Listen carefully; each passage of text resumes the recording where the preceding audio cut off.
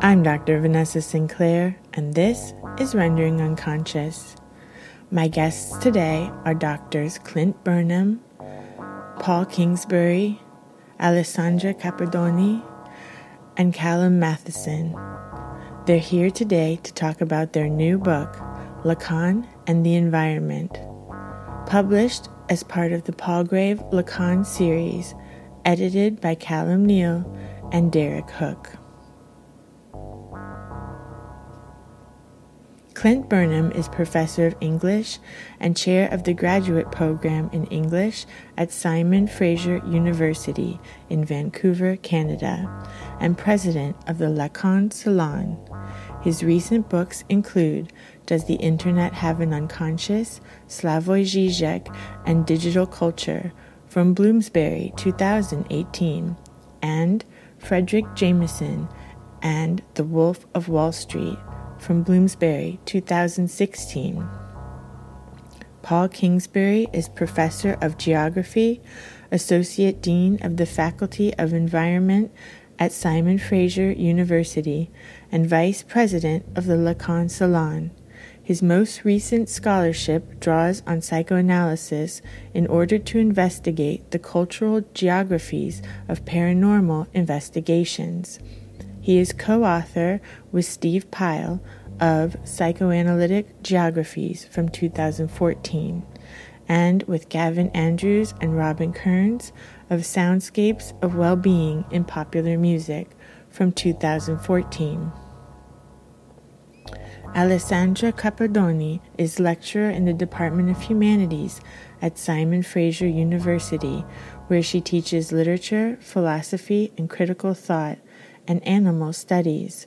Her research explores desire, affect, trauma, and social imaginaries in three interrelated areas: the processual forms of language-oriented poetics and translation practices through the lens of the theories of the unconscious of Freud and Lacan, Marxist-inflected philosophies of language, post-structuralism and feminist theory, the work of literature and art in relation to violence and trauma, cultural work as phenomenological orientation toward the environment, and other than human animals, engendering the possibility of social links with different worlds.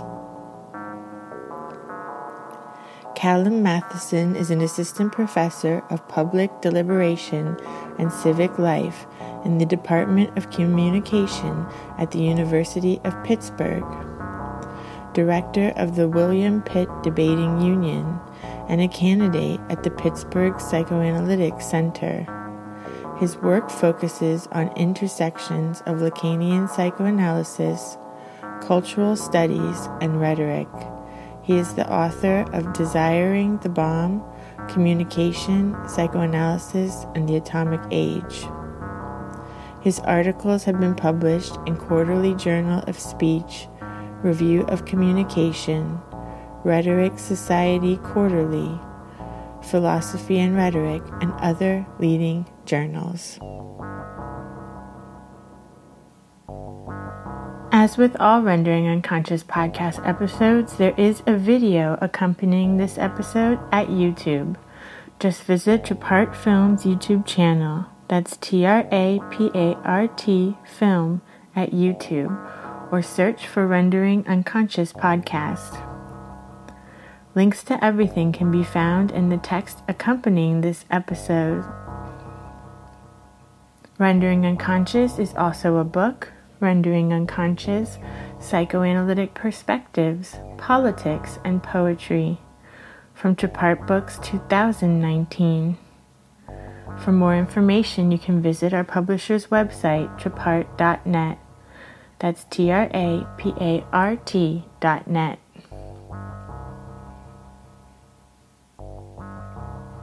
You can support the podcast at our Patreon, patreon.com/Vanessa23Carl. That's VANESSA 23CARL. Your support is very appreciated. Thank you so much for supporting Rendering Unconscious podcast, and all of my other creative endeavors.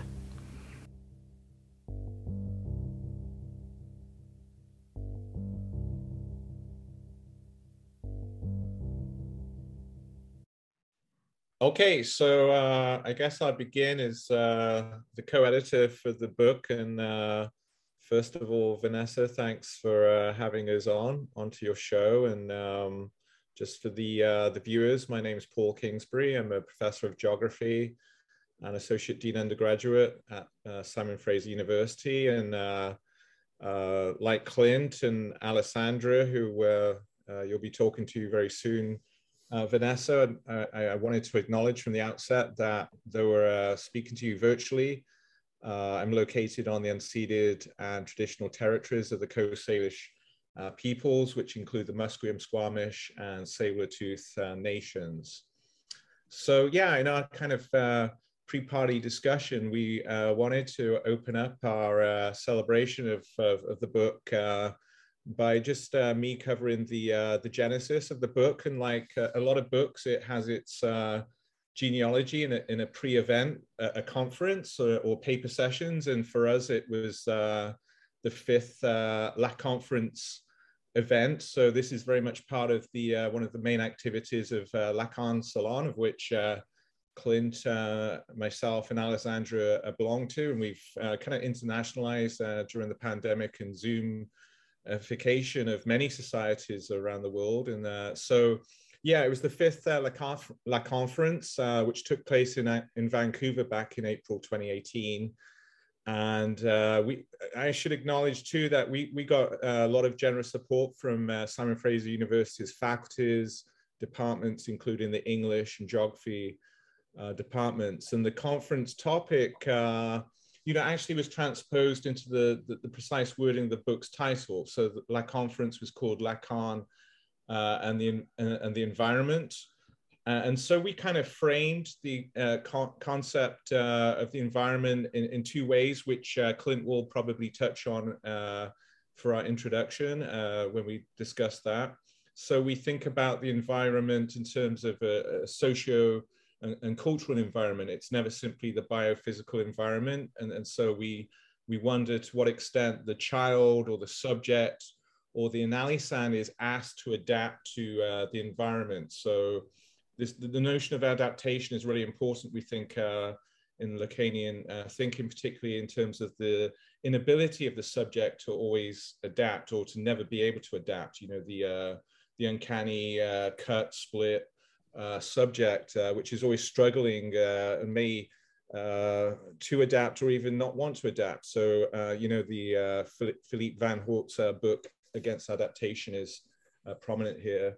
And then we think more along of the environment as the planet's ecology, which we posit, we often force the environment to adapt to us. So we kind of project our desires, our fantasies onto the environment itself. And so we have this kind of two-way thinking of the environment. And the conferences, CFP would try and provoke people to come to the conference, of course. So we talk about the primordial discord that Lacan talks about in the mirror stage, the repression of fundamental breaks between the ego in the environment. We ask about the environment of the clinic, the space and dynamics of the clinical space of analysis itself, the environment and the unconscious, residues of the real, which these themes kind of pervade the book. So just to briefly stick with the conference, which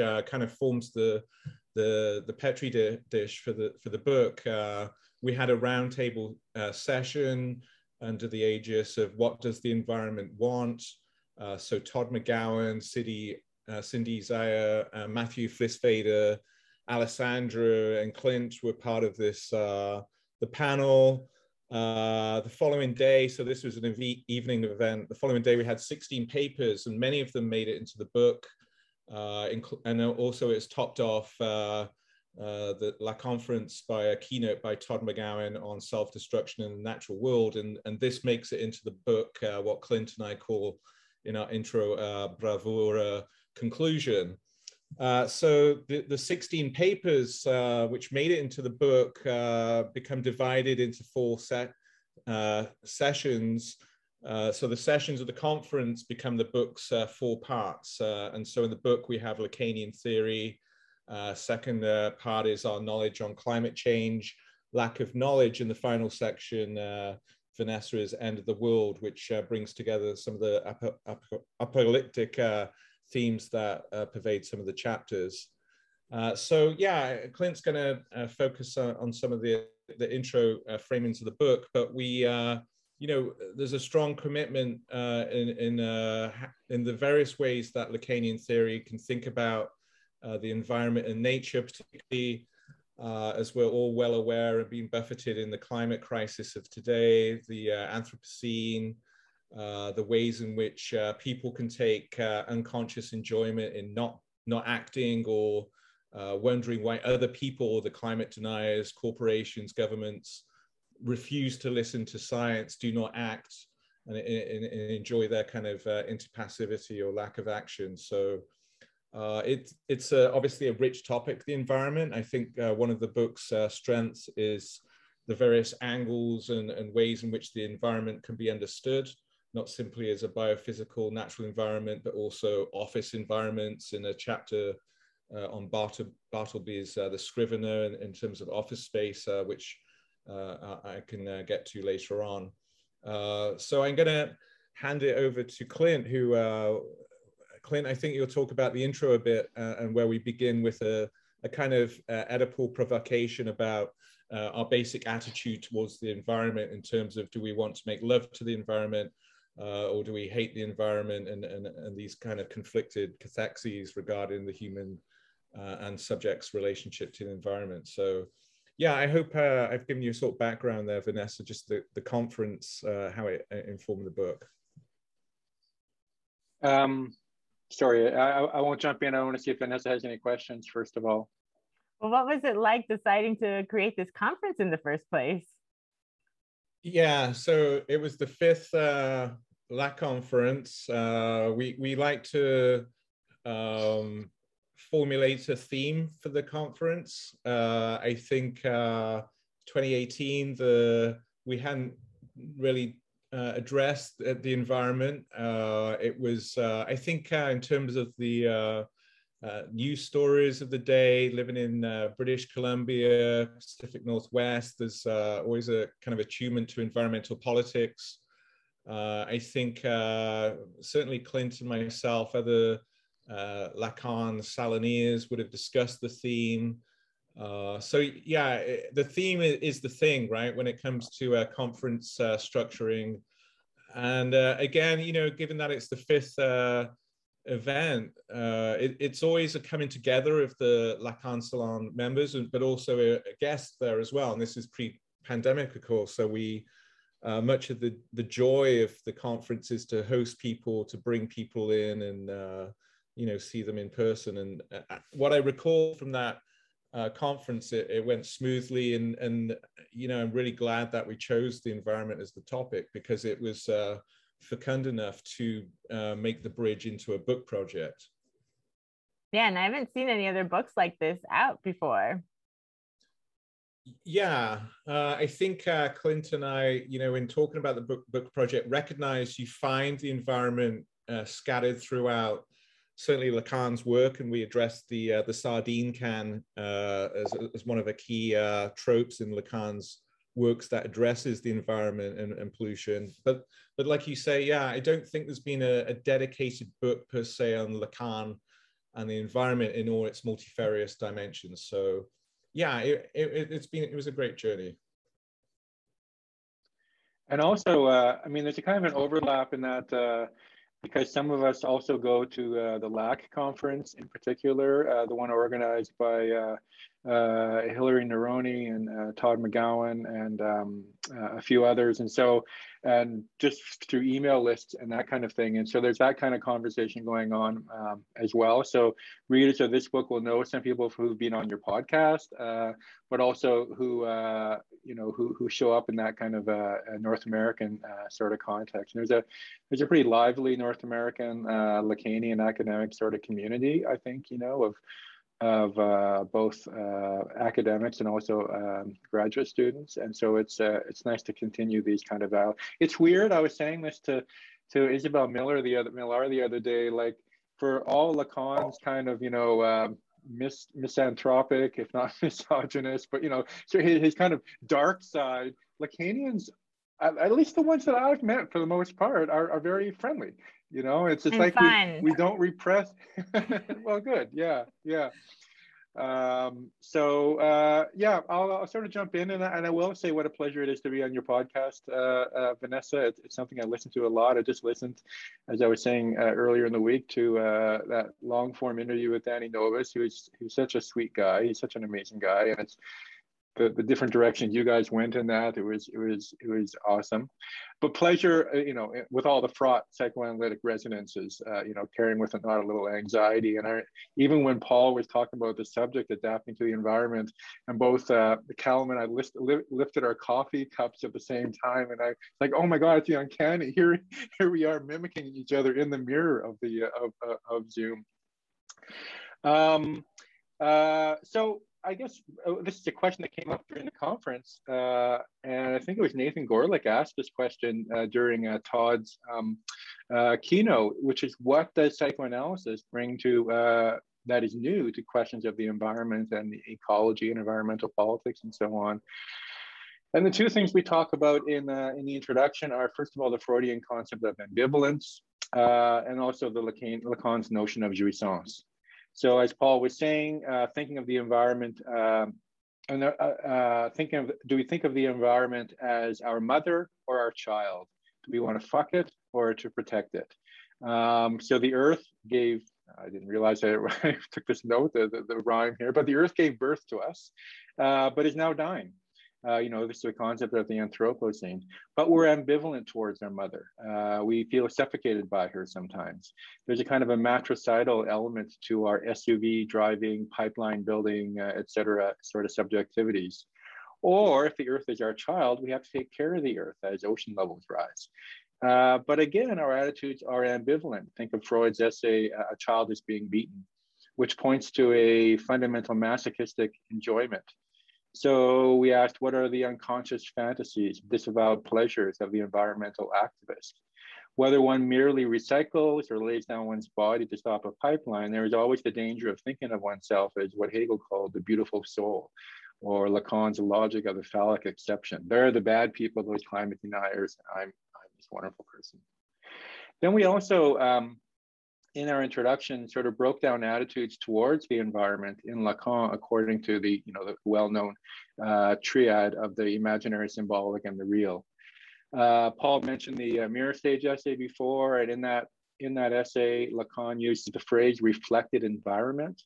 And we wanted to preserve that tension between, as Paul said, between environment as nature and environment as one's surroundings in a more general sense. Two, in terms of the imaginary, the environment is both a site of jubilant activity, as Lacan puts it, of play, and also something we feel some antipathy towards, more ambivalence.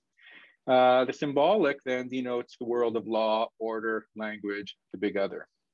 But Zizek warned us long ago about the postmodern decline of the big other, or what Lacan called the university discourse. We don't trust science anymore. We're more likely to trust conspiracy theories. And indeed, science, on the other hand, science is also this master signifier. When we say we want to listen to the science, we don't mean science, because almost none of us understand the science. We just mean the scientist as a sort of an expert, a subject supposed to know. Hence the subjectivity of the climate deniers, which of course also has a political economy element to it. It's subvented both by the enormous efforts of the petroleum industries, the Koch brothers in the US, et cetera, which have put into such propaganda. But also we argue more structural conditions of our subjectivity, And this is why we have now anti-vaxxers and COVID skeptics. And we talked briefly about the pandemic and the after to our book, which perhaps we can talk about at the end of the podcast. So imaginary, symbolic, finally, in terms of the real, we can think of the environment as what Lacan calls das Ding, or the extimate, intimate and external at the same time, the extimate kernel of our unconscious that is both in us, more than us, that is the unconscious is in some ways unnatural, a motivation that we do not understand, and external to us, what Mark de Kessel calls a radical exteriority that is only accessible to us through topological or post-Euclidean structures like the Mobius strip or the Klein bottle. And if you'll permit me, Vanessa, I'd like to conclude, as Paul was mentioning earlier, with this discussion of our introductory remarks to the volume with the famous story of Lacan and the sardine can. In seminar 11, Lacan tells the story of being on vacation. He's a young intellectual in Brittany and going out on a small fishing boat. This is a very dangerous occupation of the fishers. The fishermen, many died quite young of tuberculosis. This is before the industrialization of fishing, but not probably before overfishing. If you think of W.G. Sebald's discussion of the herring fisheries in the rings of Saturn.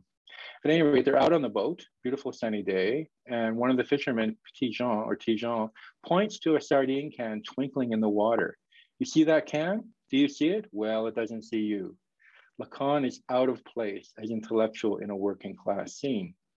But this is also the sardine can as pollution. And we can think of, say, the garbage patch in the Pacific, which is, the size of Texas, of nanoplastics we cannot see and that are in all fish and all sea salt now. That is to say, pollution is nature. But we shouldn't think the sardine can is the subject supposed to know it doesn't see you. It is subject, to be sure, not substance. It lacks. Pollution lacks.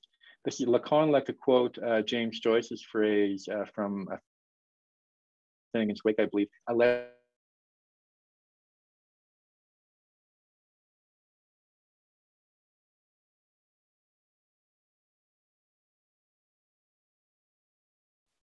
Pollution is a letter. It ignores the letter of the law. Chernobyl radiation, Fukushima, acid rain, all those forms of pollution ignore international boundaries. And as of course do other effects of the climate crisis. Our region of North America's Pacific Northwest has seen disaster after disaster over the past few months, the heat dome and forest fires of the summer, and just this past week, a once-in-a-century storm caused by an atmospheric river that resulted in mudslides, flooding, and a tremendous disruption to an already fragile supply chain. And of course, effects felt on both sides of the Canada-US border between British Columbia and Washington State. And of course, the state will also weaponize climate denialism to its own end. This is what I'll sort of finish with, or rather the ends of capital. This past weekend in British Columbia, when the National Police Force, the RCMP, diverted resources from rescue operations in the flooded zone, so attempts to mitigate the effects of climate disaster, to better hit an indigenous blockade on Wet'suwet'en territory in the north, a pipeline blockade. So they take away from helping people affected by climate change to attack people who are trying to stop climate change. Counting as well on media attention on the floods. This is a case of the environment qua imaginary, media images of washed out highways and flooded farmlands. And we talk in our introduction about the images of forest fires in the Amazon and how trustworthy they are. Of those images trumping, but also aiding and abetting the big other, state violence, the better to repress the real anti-pipeline activists, that is, who are attempting to stop the very climate destruction that contributes to flooding. So there's the big picture. Freud, Earth is the mother or our child, imaginary, symbolic, and real, and then finishing up with the sardine can, because you can never, I always love talking about the sardine can. I've written about it like so many times. It's a great story. Yeah. So the next is Alessandra's contribution. Yes, thank you, Vanessa. First of all, can you hear me fine? Because I have sometimes internet problems. First of all, thanks for the invitation and for giving us this welcome opportunity to present this work, which was extremely interesting in the way it came together, but also in the final product that at least I personally have been enjoying very much for the wide variety of papers that it contained. My chapter is entitled Does the Animal Desire? And it was a chapter difficult to write, I have to say. It left me very insecure for the fundamental questions that I was asking. Now I am an animal person. I'm interested in work also in animal studies. But you know, when you were speaking about animals, there is always the danger of speaking about an otherness, which we cannot really represent, or what that otherness means for us as humans, who are obviously human animals, but nonetheless of a different kind. And so a certain danger at objectification in that sense, or construction of the knowledge of the other. And especially the difficulty speaking about animals in the context of a psychoanalytic theory. So the paper had to be quite speculative in that sense. I did not want to talk about the role of animals psychoanalytically for humans, or at least not as a sole angle, but really question the idea of the animal, how it comes up or does not come up as it should in psychoanalytic theory, and fundamentally whether the animal has an unconscious or not, because we cannot speak about psychoanalysis outside of the question of the unconscious.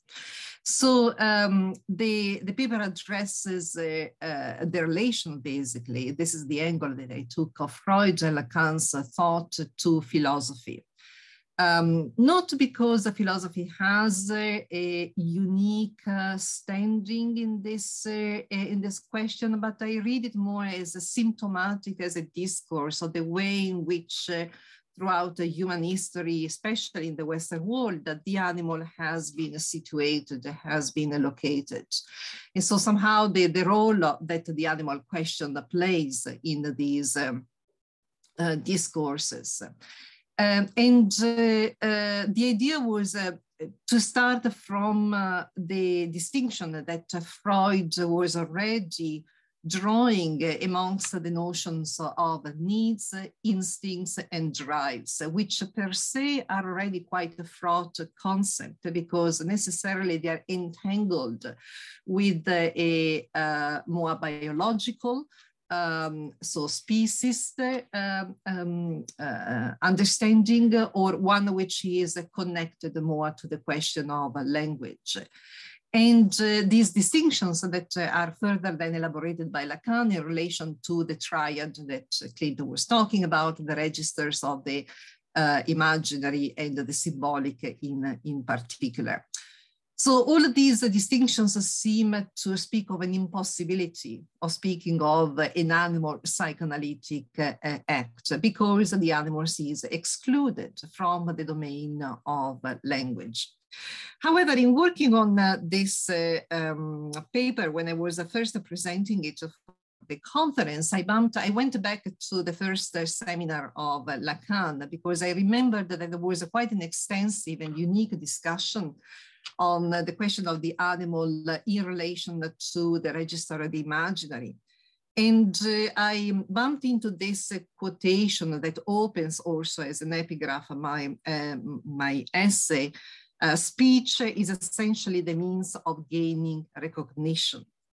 That is why, in a sense, one can speak of the language of animals. Animals have a language, langage, to the degree that there is someone there to understand it. And I thought that it was a beautiful way, even if it was not already speaking about a topological structure, but toppling the question of a language onto itself, and not so much who has or does not have a language, but how language functions altogether in relation to the unconscious. So this was really my my first step. And I wanted to consider also why Freud and Lacan do not specifically address the relation of animals to psychoanalysis, except in Freud we have obviously the role that animals play in the human psyche with the Platonism. And in the case of Lacan, there is this larger section in Seminar 1 on the role of the imaginary in the lives of mammals and the whole notion of mimicry. But if we think about Lacanian psychoanalysis and the discussion of the register of the symbolic in particular, it seems almost at odds with the possible inclusion of animals in a psychoanalytic theory.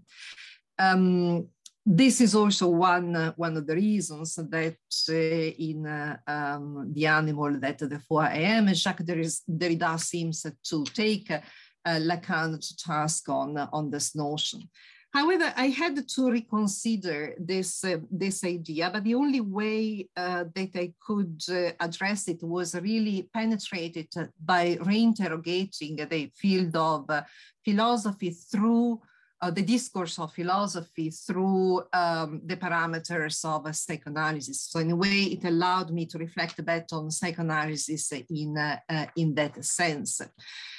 So I went over a kind of an overview highlighting the different fundamental moments in which the discourse of philosophy has constituted itself in a certain way throughout centuries around the question of language and rationality, by giving for granted somehow and constructing in this way the alterity of the animal to the human.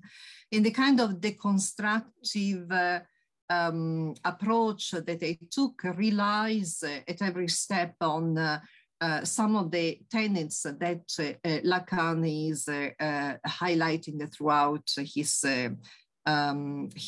work. So I did not follow one specific seminar or one specific angle of Lacan, but I started reading and gathering all these almost marginal comments that Lacan constantly has in punctuating his own theory, making reference to animals, something that I had not noticed at the first reading. So it gave me an opportunity of rethinking how the animal is always there, is always included. And clearly, one of the major questions that was interesting me was in part, what does it mean to say that the animal does not have a language, and so reverting this notion, but the kind also of recognition and misrecognition that are constantly going on between the human animal and the non-human animal in the field of discourse. And so there were different moments when I found that even philosophy shows its own lack in its ability somehow to grapple with the questions that relies on a priori exclusion of the animal other. So can we speak then of the unconscious of animals? Is animal desire limited to Hegel's famous articulation of animal desire opposed to the human desire, or does it partake of the structure of the human? Or if, as Uexküll claims, animals are captured by the ring of their Umwelt, a fundamental notion elaborated later by Heidegger, isn't human language just another form of Umwelt? And if we take more into consideration the elaboration of Lacan's theory around the real, which is always there, obviously, from the very beginning, but it acquires quite a prominent role in the later stages of his seminars, how can we unravel the question in a different way? There were different moments when it was difficult somehow to coalesce this interrogation into a thesis, let's say. And so this is why I preferred to have it coagulate around the question that opens the essay, which is the title question, Does the Animal Desire? But also the ways in which the essay is concluded, which is an inkling, obviously, to Derrida and the question of asking when we look into the eyes of an animal, of our pets that many of us are, share lives with, what is it that we are seeing and what kind of subject is there? And that goes back to the question, the demand. What does the animal ask of us and how do we respond to that demand? Because there are several instances in the essay where I show that even the examples that are discussed by philosophy, in fact, reveal that the demand is at stake, even if it's not verbalized in a human language. It was an essay also that had something of the personal. My own cat was dying, was really in the final stages of his life at the time. And so it took almost an emotional turn in the moment when I was trying to conclude it. But I liked the way in which it was attempting, so it was a challenge, but also very interesting for me for attempting to bring together discourses that are very often seen as oppositional, the philosophical and the psychoanalytical, also the ways in which it gestures at several points in terms of to the responsibility toward the environment, and so asking really broader questions with certain implications.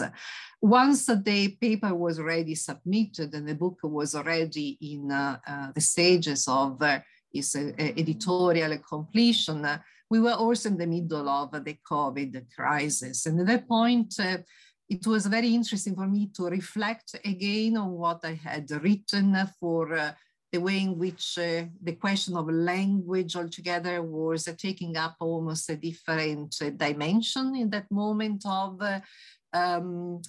speaking silence. So this noise that goes down all of a sudden in our cities, everything that comes almost to a still, people rushing to get pets because all of a sudden they cannot deal just with each other or family relations, but they need this extra being inserting itself into final dynamic, something that unfortunately now we see in the opposite relation, pets being expelled once again from the family unit and shelters coming to terms with the crisis.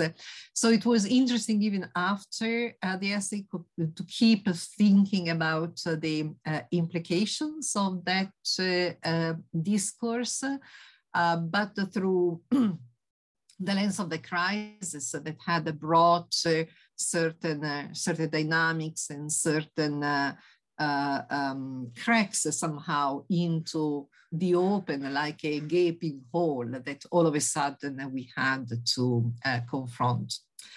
So I will leave it at that for the moment and pass this to Callum, but please feel free to ask any question or discuss further.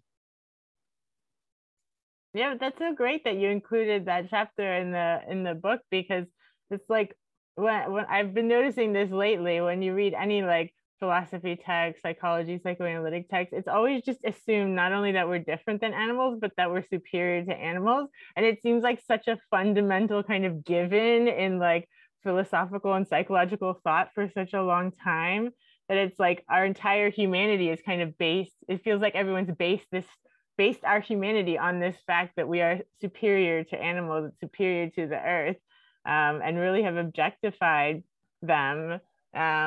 Yeah, obviously to like a detrimental degree.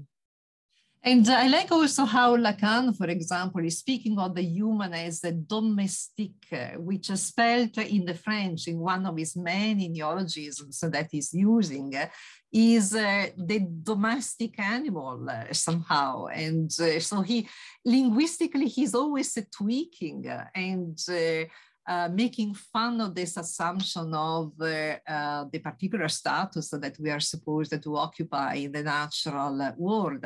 But at the first read, you don't, you take Lacan for Lacan and you can move over or move on in this writing. But once you read with the animal in mind, is amazing at the many references that you find step by step without coalescing it into a full theory, of course. Alessandra, is his neologism domestique, does it involve domestic and homme as in man, like l'homme? Yes, D apostrophe homme is stick. Oh, nice. Where is that? It is in television. I think. Oh, okay. Okay. Yes, I think. Yes, it is in television. This is something that Vanessa's going to edit out. Probably not.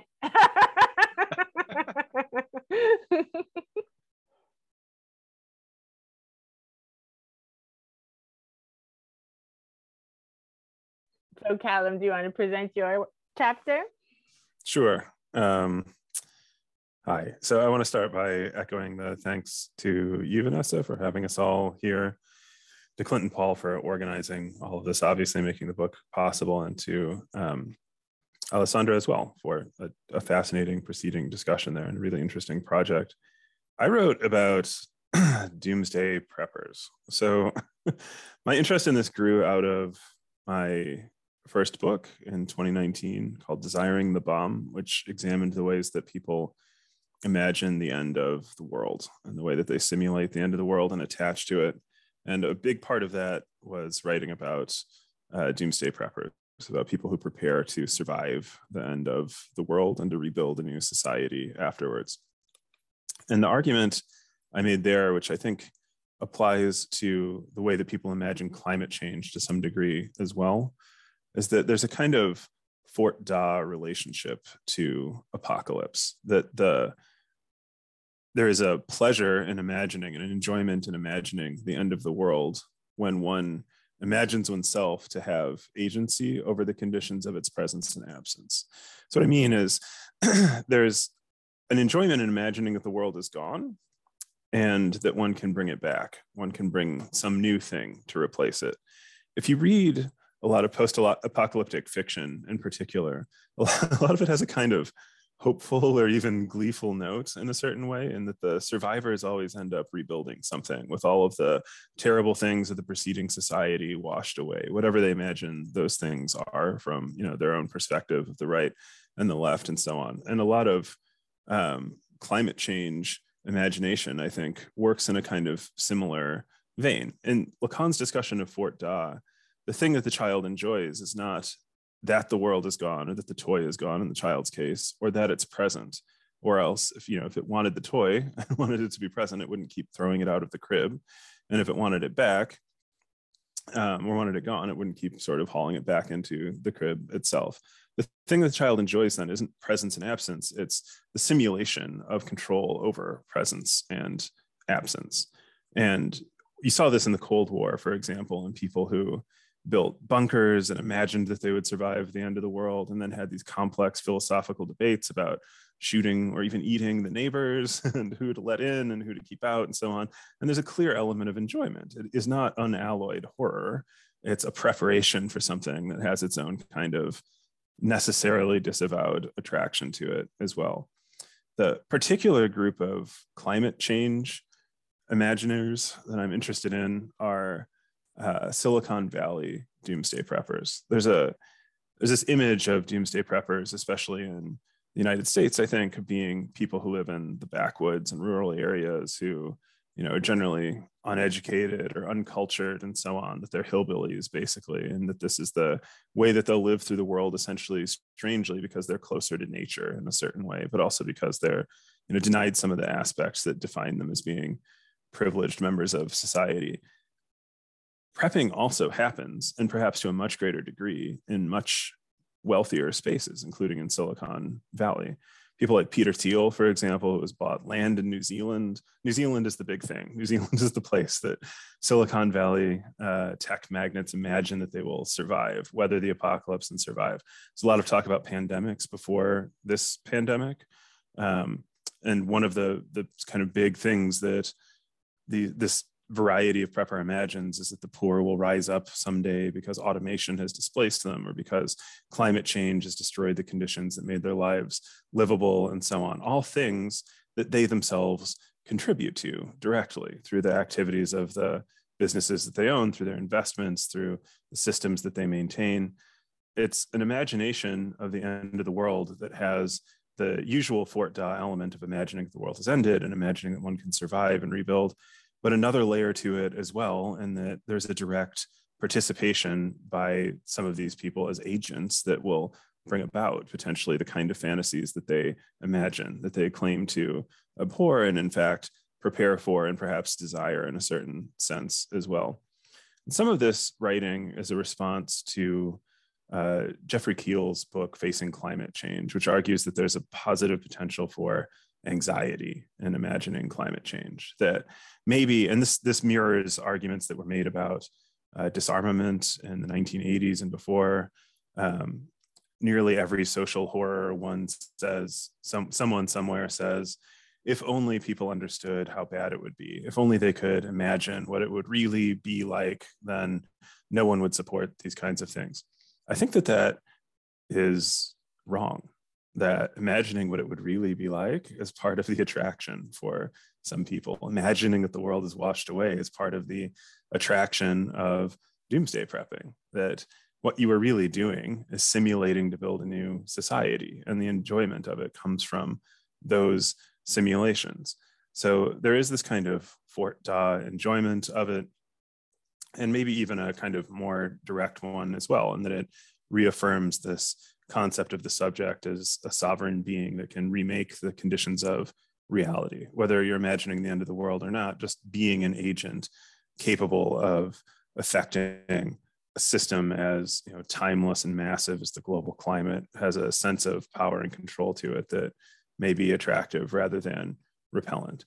And that's part of what makes Silicon Valley doomsday prepping, I think, indicative of a larger dynamic that one has to face when one talks about ways that one might respond to systems that imperil human survival overall, that fundamentally they lack a certain value to them, and that might be inevitable.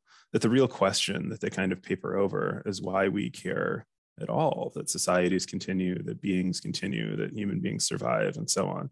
That there's a certain formlessness to it that has to be avoided. And skipping that question to get right to the point where we can provide hope, either in adaptation or avoiding the crisis, or in survival and rebuilding, kind of misses, I think, what might be the actually generative anxiety that results from this confrontation with climate change. So Lacan writes in Seminar 10, the anxiety isn't distinguished from fear simply by the absence of an object. What distinguishes anxiety is that it is not without an object. In other words, anxiety is what happens when the process of Fort Da is interrupted. When one imagines that the thing is there, the object of desire, imagines that it's gone, and enjoys the capacity to control its presence. Anxiety is what happens when one can be not without the object. In other words, when this imagination of control over the object's presence and absence dissipates because the object is suddenly too present.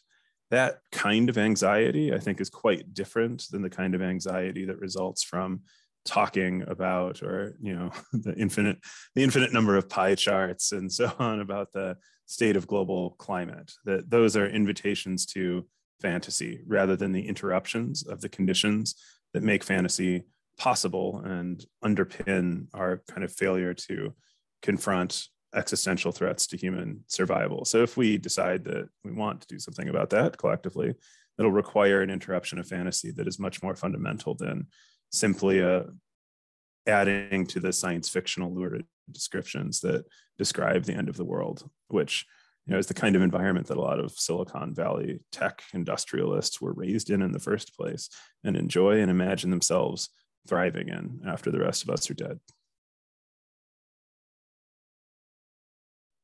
Yeah, and this is another topic that's been in like human consciousness forever, as well as this like apocalypse.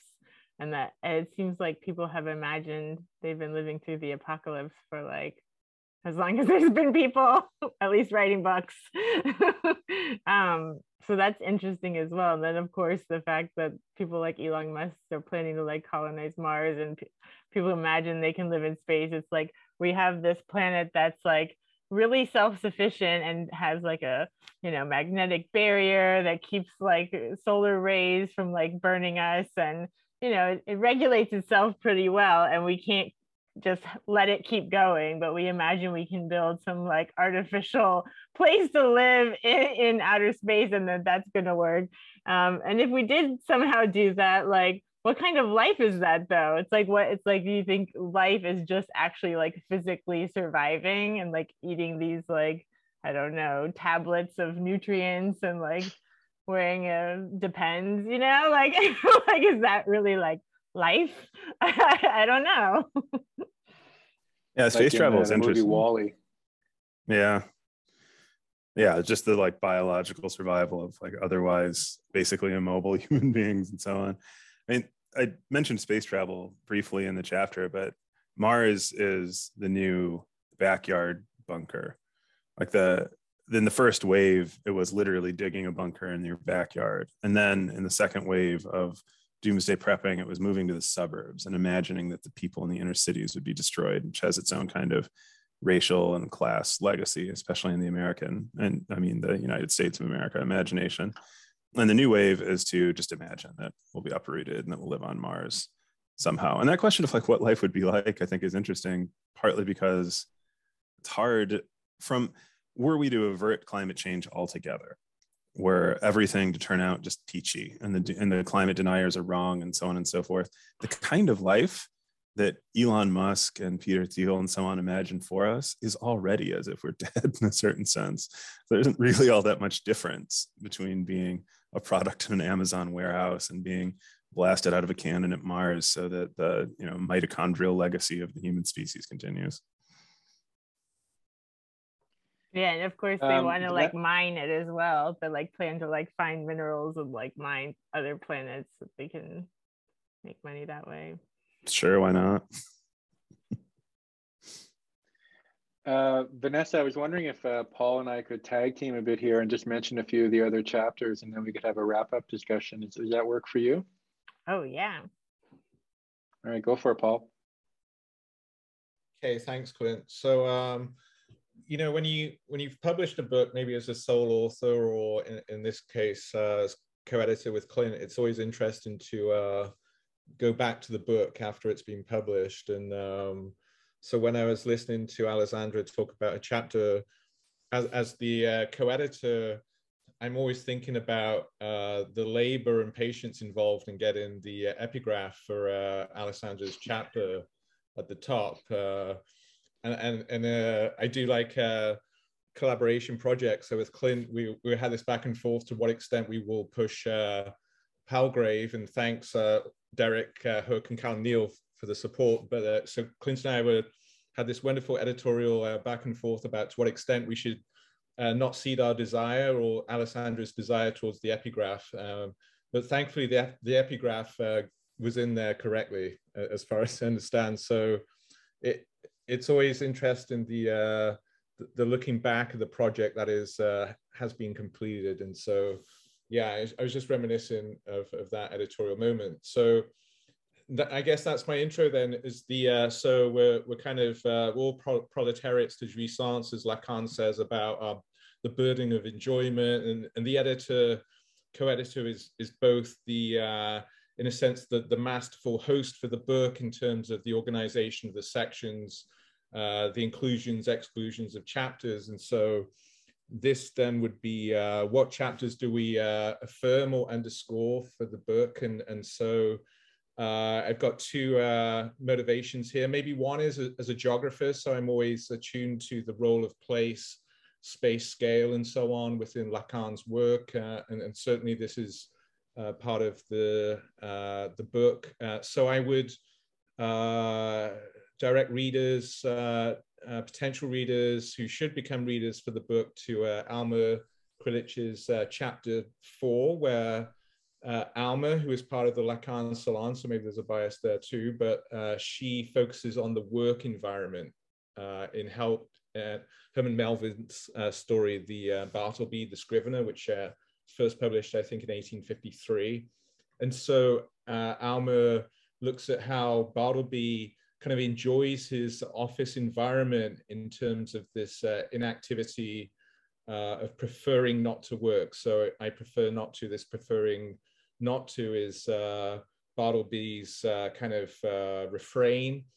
And so Alma looks into, rather than simply regard Bartleby's as a kind of simple refusal, or as a simply passive resistance, she in the chapter thinks about the interior environment of Bartleby's office has these comings and goings of people. There's a kind of indeterminacy to the addressee. Who is he exactly speaking to?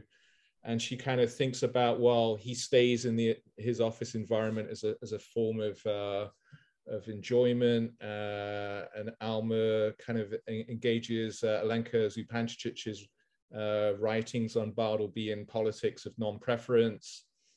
And so, yeah, she really considers the office space as an environment and its relationship to perhaps a kind of masochistic enjoyment on Bartleby's half. Perhaps he is kind of adopting a kind of third space politics, what Alma calls a no man's land, neither adapting nor resisting the environment, as a way of reattuning our ecological awareness, our relationships to the environment. So for me, the Alma Krilich's chapter 4 is a great example of a kind of very expansionist way of thinking the environment and particular spaces. So that would be one chapter I would direct readers to.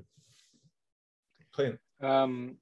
Thanks, Paul. Yeah, and we were talking about New Zealand before, and we have a New Zealand contributor, Cindy Zyher, whose essay is called Love Thy Enemy, Environmental Politics. And Cindy worked through Robert Fowler's theory, which we also see in Zizek, of interpassivity, but also the Freudo-Lacanian concept of the neighbor, and Gombin's notion of sovereignty, to inquire into the status of jouissance in the environment.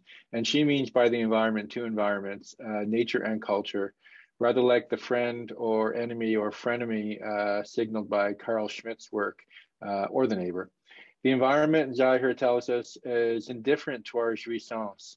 And so we ask, que voy, or what does it want? This uncertainty underlies Fowler's interpassivity, which is the various subjects supposed to know, enjoy, desire, and so on. But also perhaps Callum Matheson's preppers.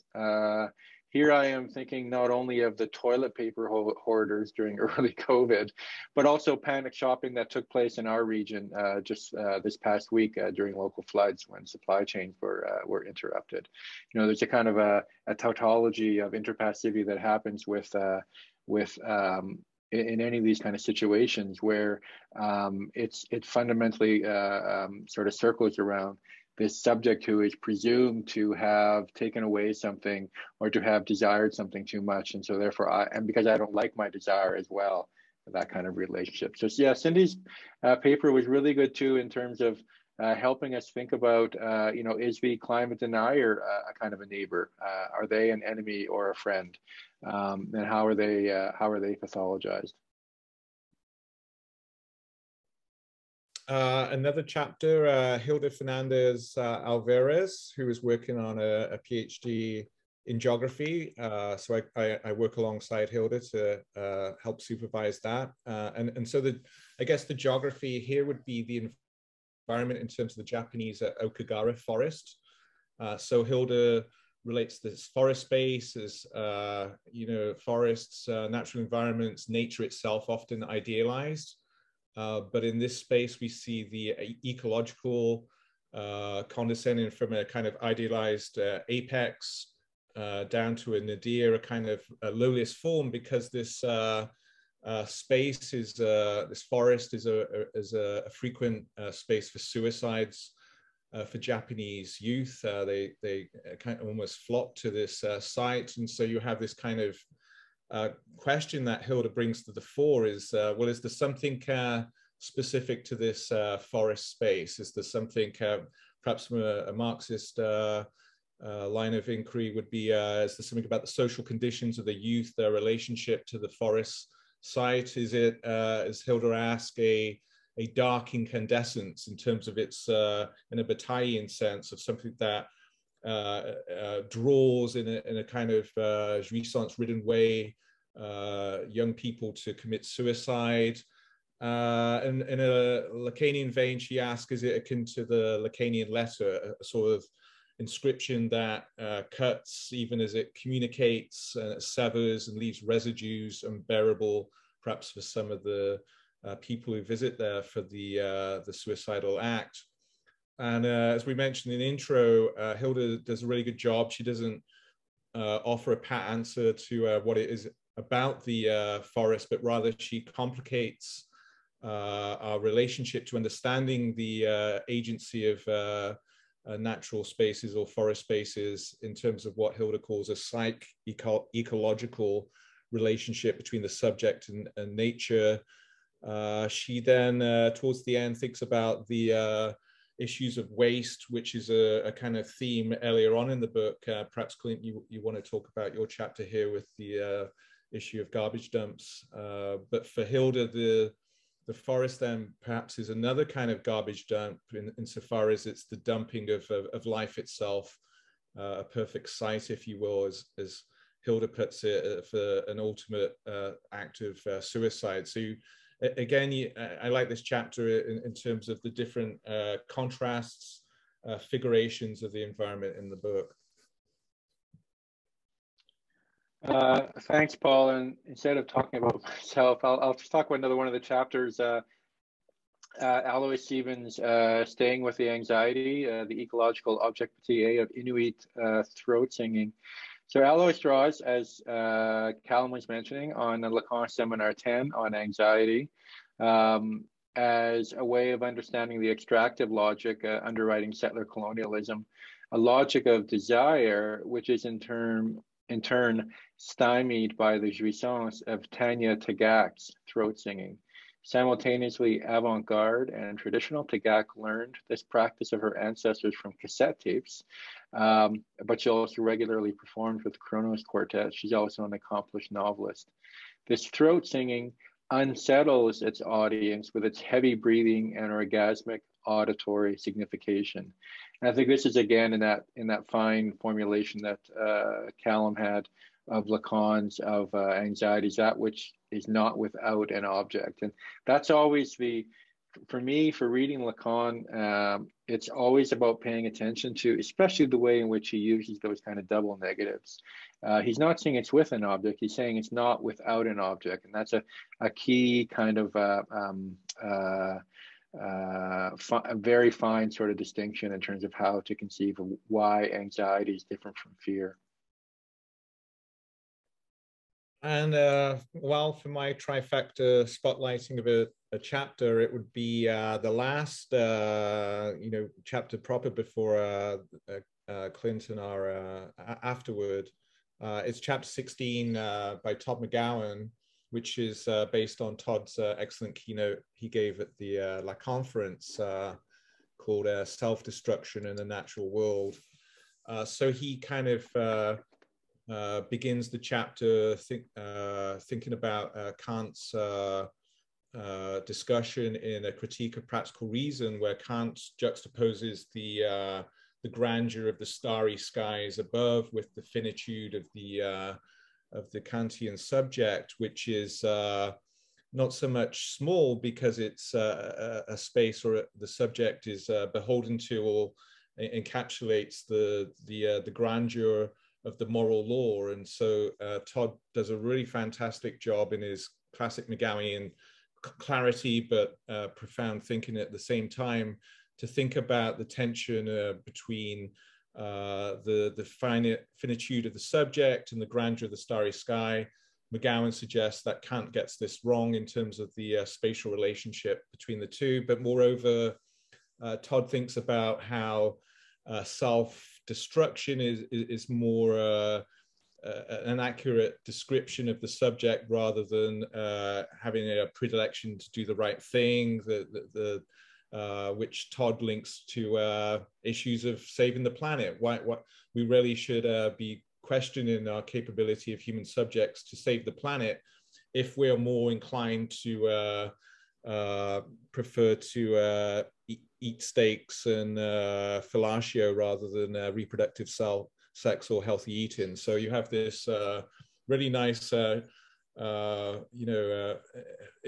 a chapter that fizzes with a lot of short-circuiting of Kantian presuppositions, contemporary planetary ecological politics, and we say that McGowan gives us good early warning about the prospects of environmentalism and its often sanguine and positive outlook.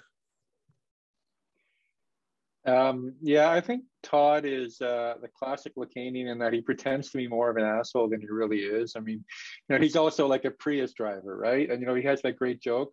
Why does a Prius driver drive with one hand? So they can pat themselves on the back at the same time. I'll finish up by talking about, and then talk about the conclusion, but Matt Fleischfeder's chapter, From the Sublime to the Hysterical Sublime, Reading the End of the World Against the Singularity.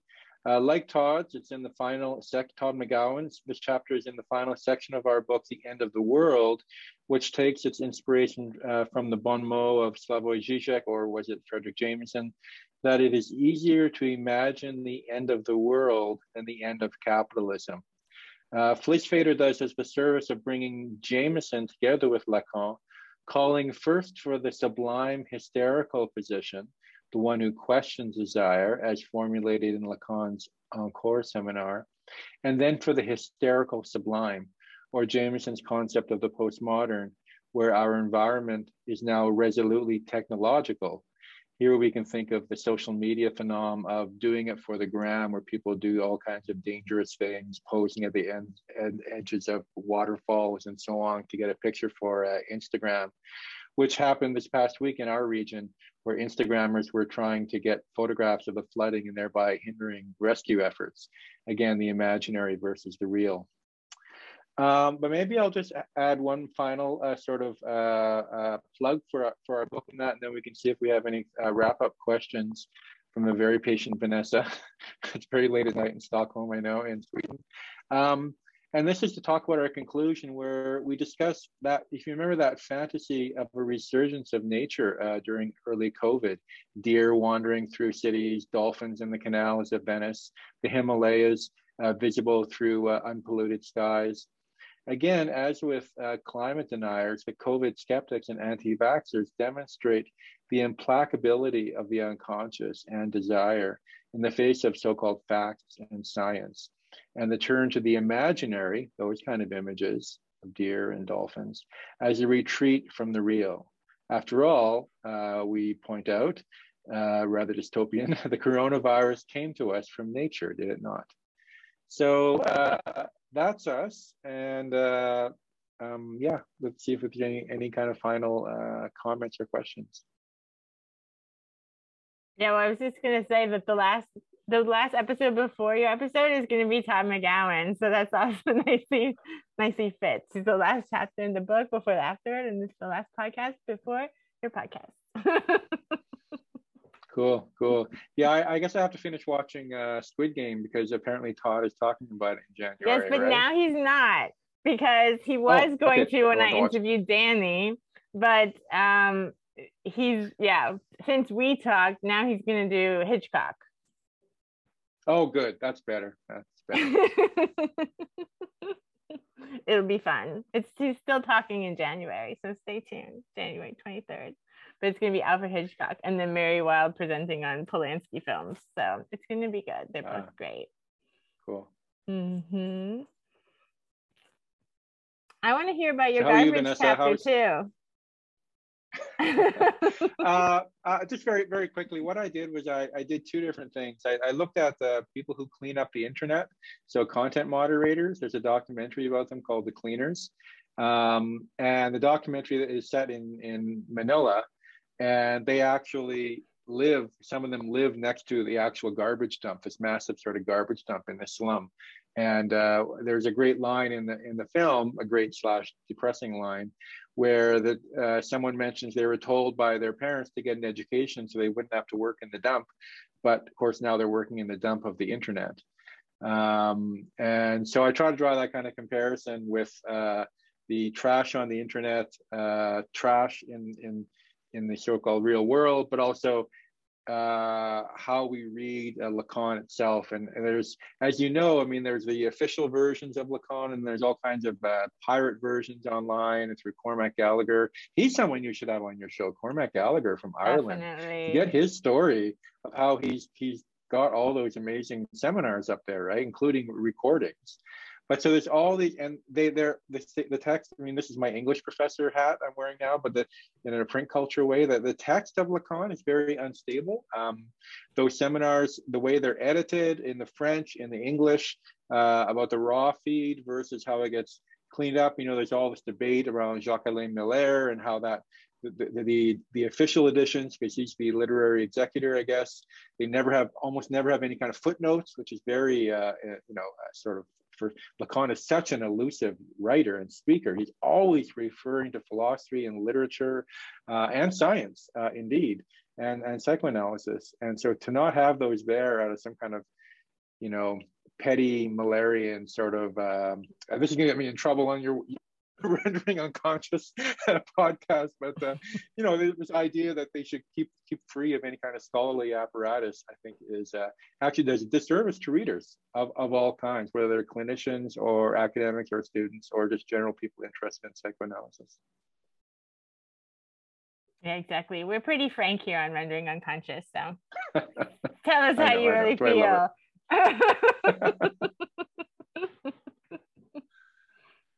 Does anybody else have any other comments that they wanted to make on each other's, or?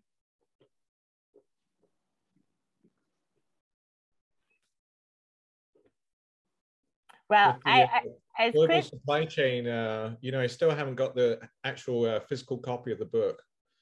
I have the digital copy. Yeah. Have you requested the hard copy, or you stick it? Yeah. I asked him to send it to her. Yeah. Callum, Alessandra, do you have the actual physical copies?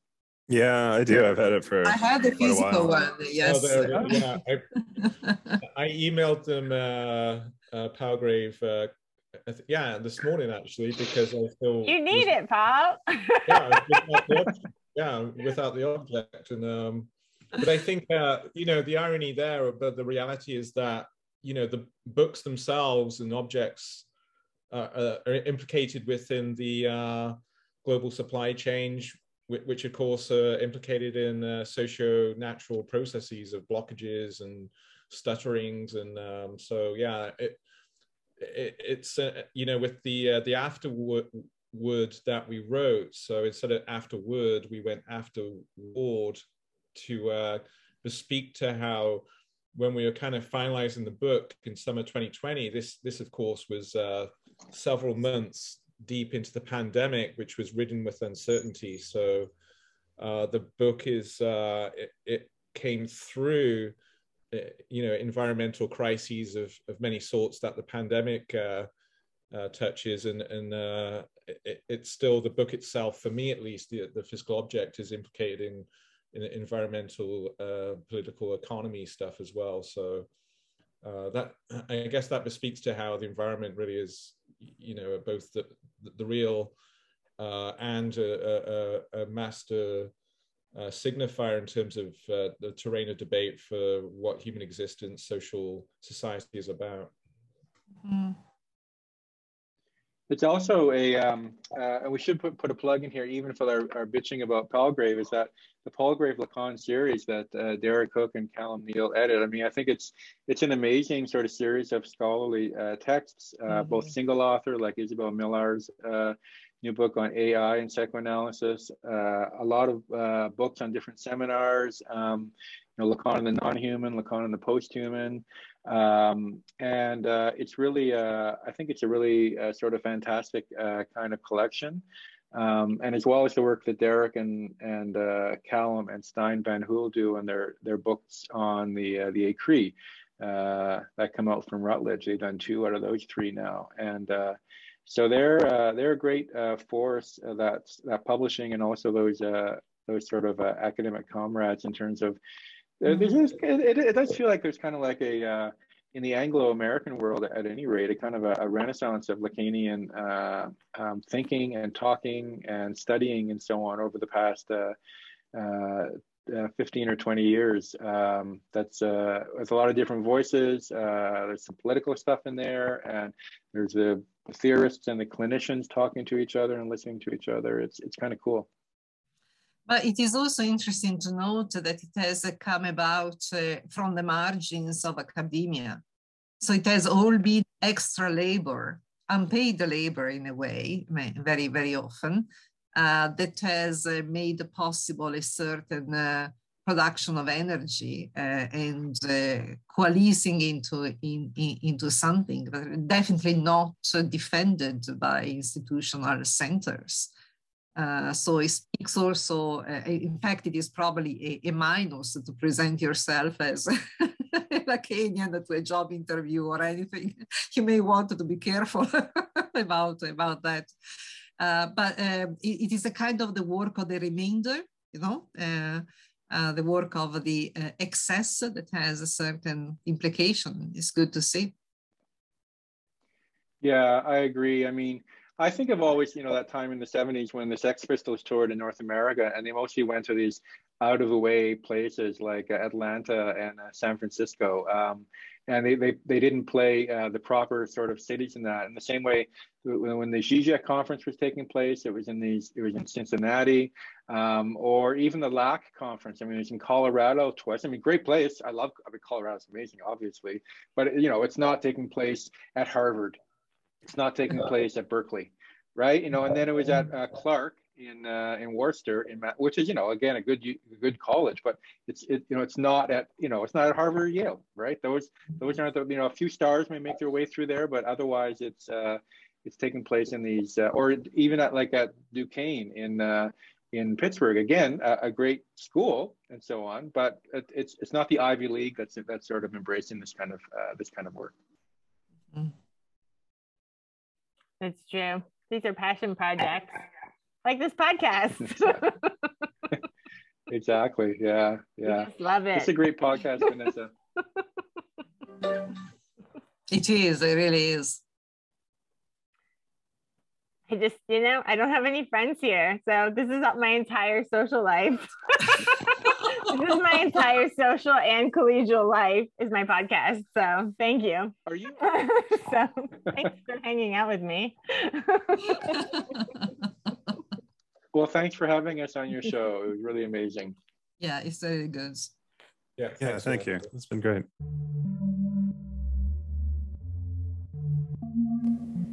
Thank you for listening to Rendering Unconscious. You've just heard a discussion with Drs. Clint Burnham, Paul Kingsbury, Alessandra Capardoni, and Callum Matheson. Check out their book, Lacan and the Environment, from the Palgrave Lacan series, edited by Callum Neal and Derek Hook. Links to everything can be found in the text accompanying this episode. You can visit my website, drvanessasinclair.net, or the podcast's main website, renderingunconscious.org, for links and more information. You can also follow me on Twitter and Instagram at rawsin_. That's RAWSIN_.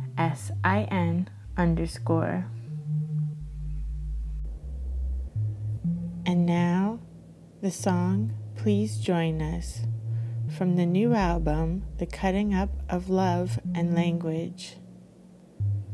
A collaboration with Pete Murphy, available digitally at Highbrow Lowlife's Bandcamp page. Just visit highbrowlowlife.bandcamp.com. Please join us. I think maybe it's getting late. Maybe time is running out.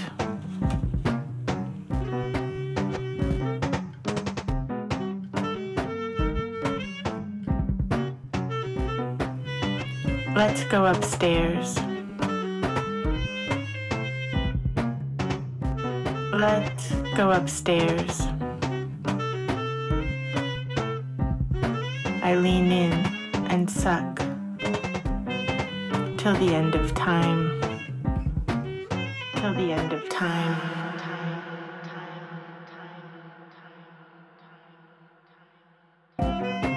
We were both receiving stiff cocks. You are certainly pleasurable. Yes, most definitely.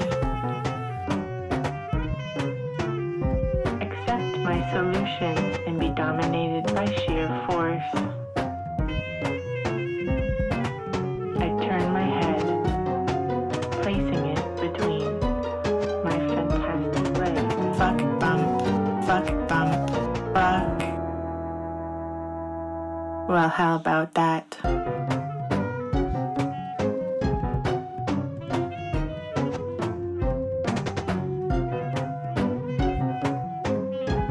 Sinews and muscles.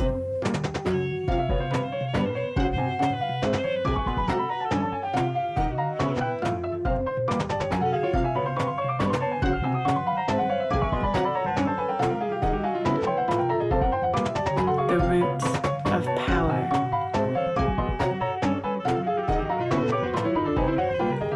Sex, power.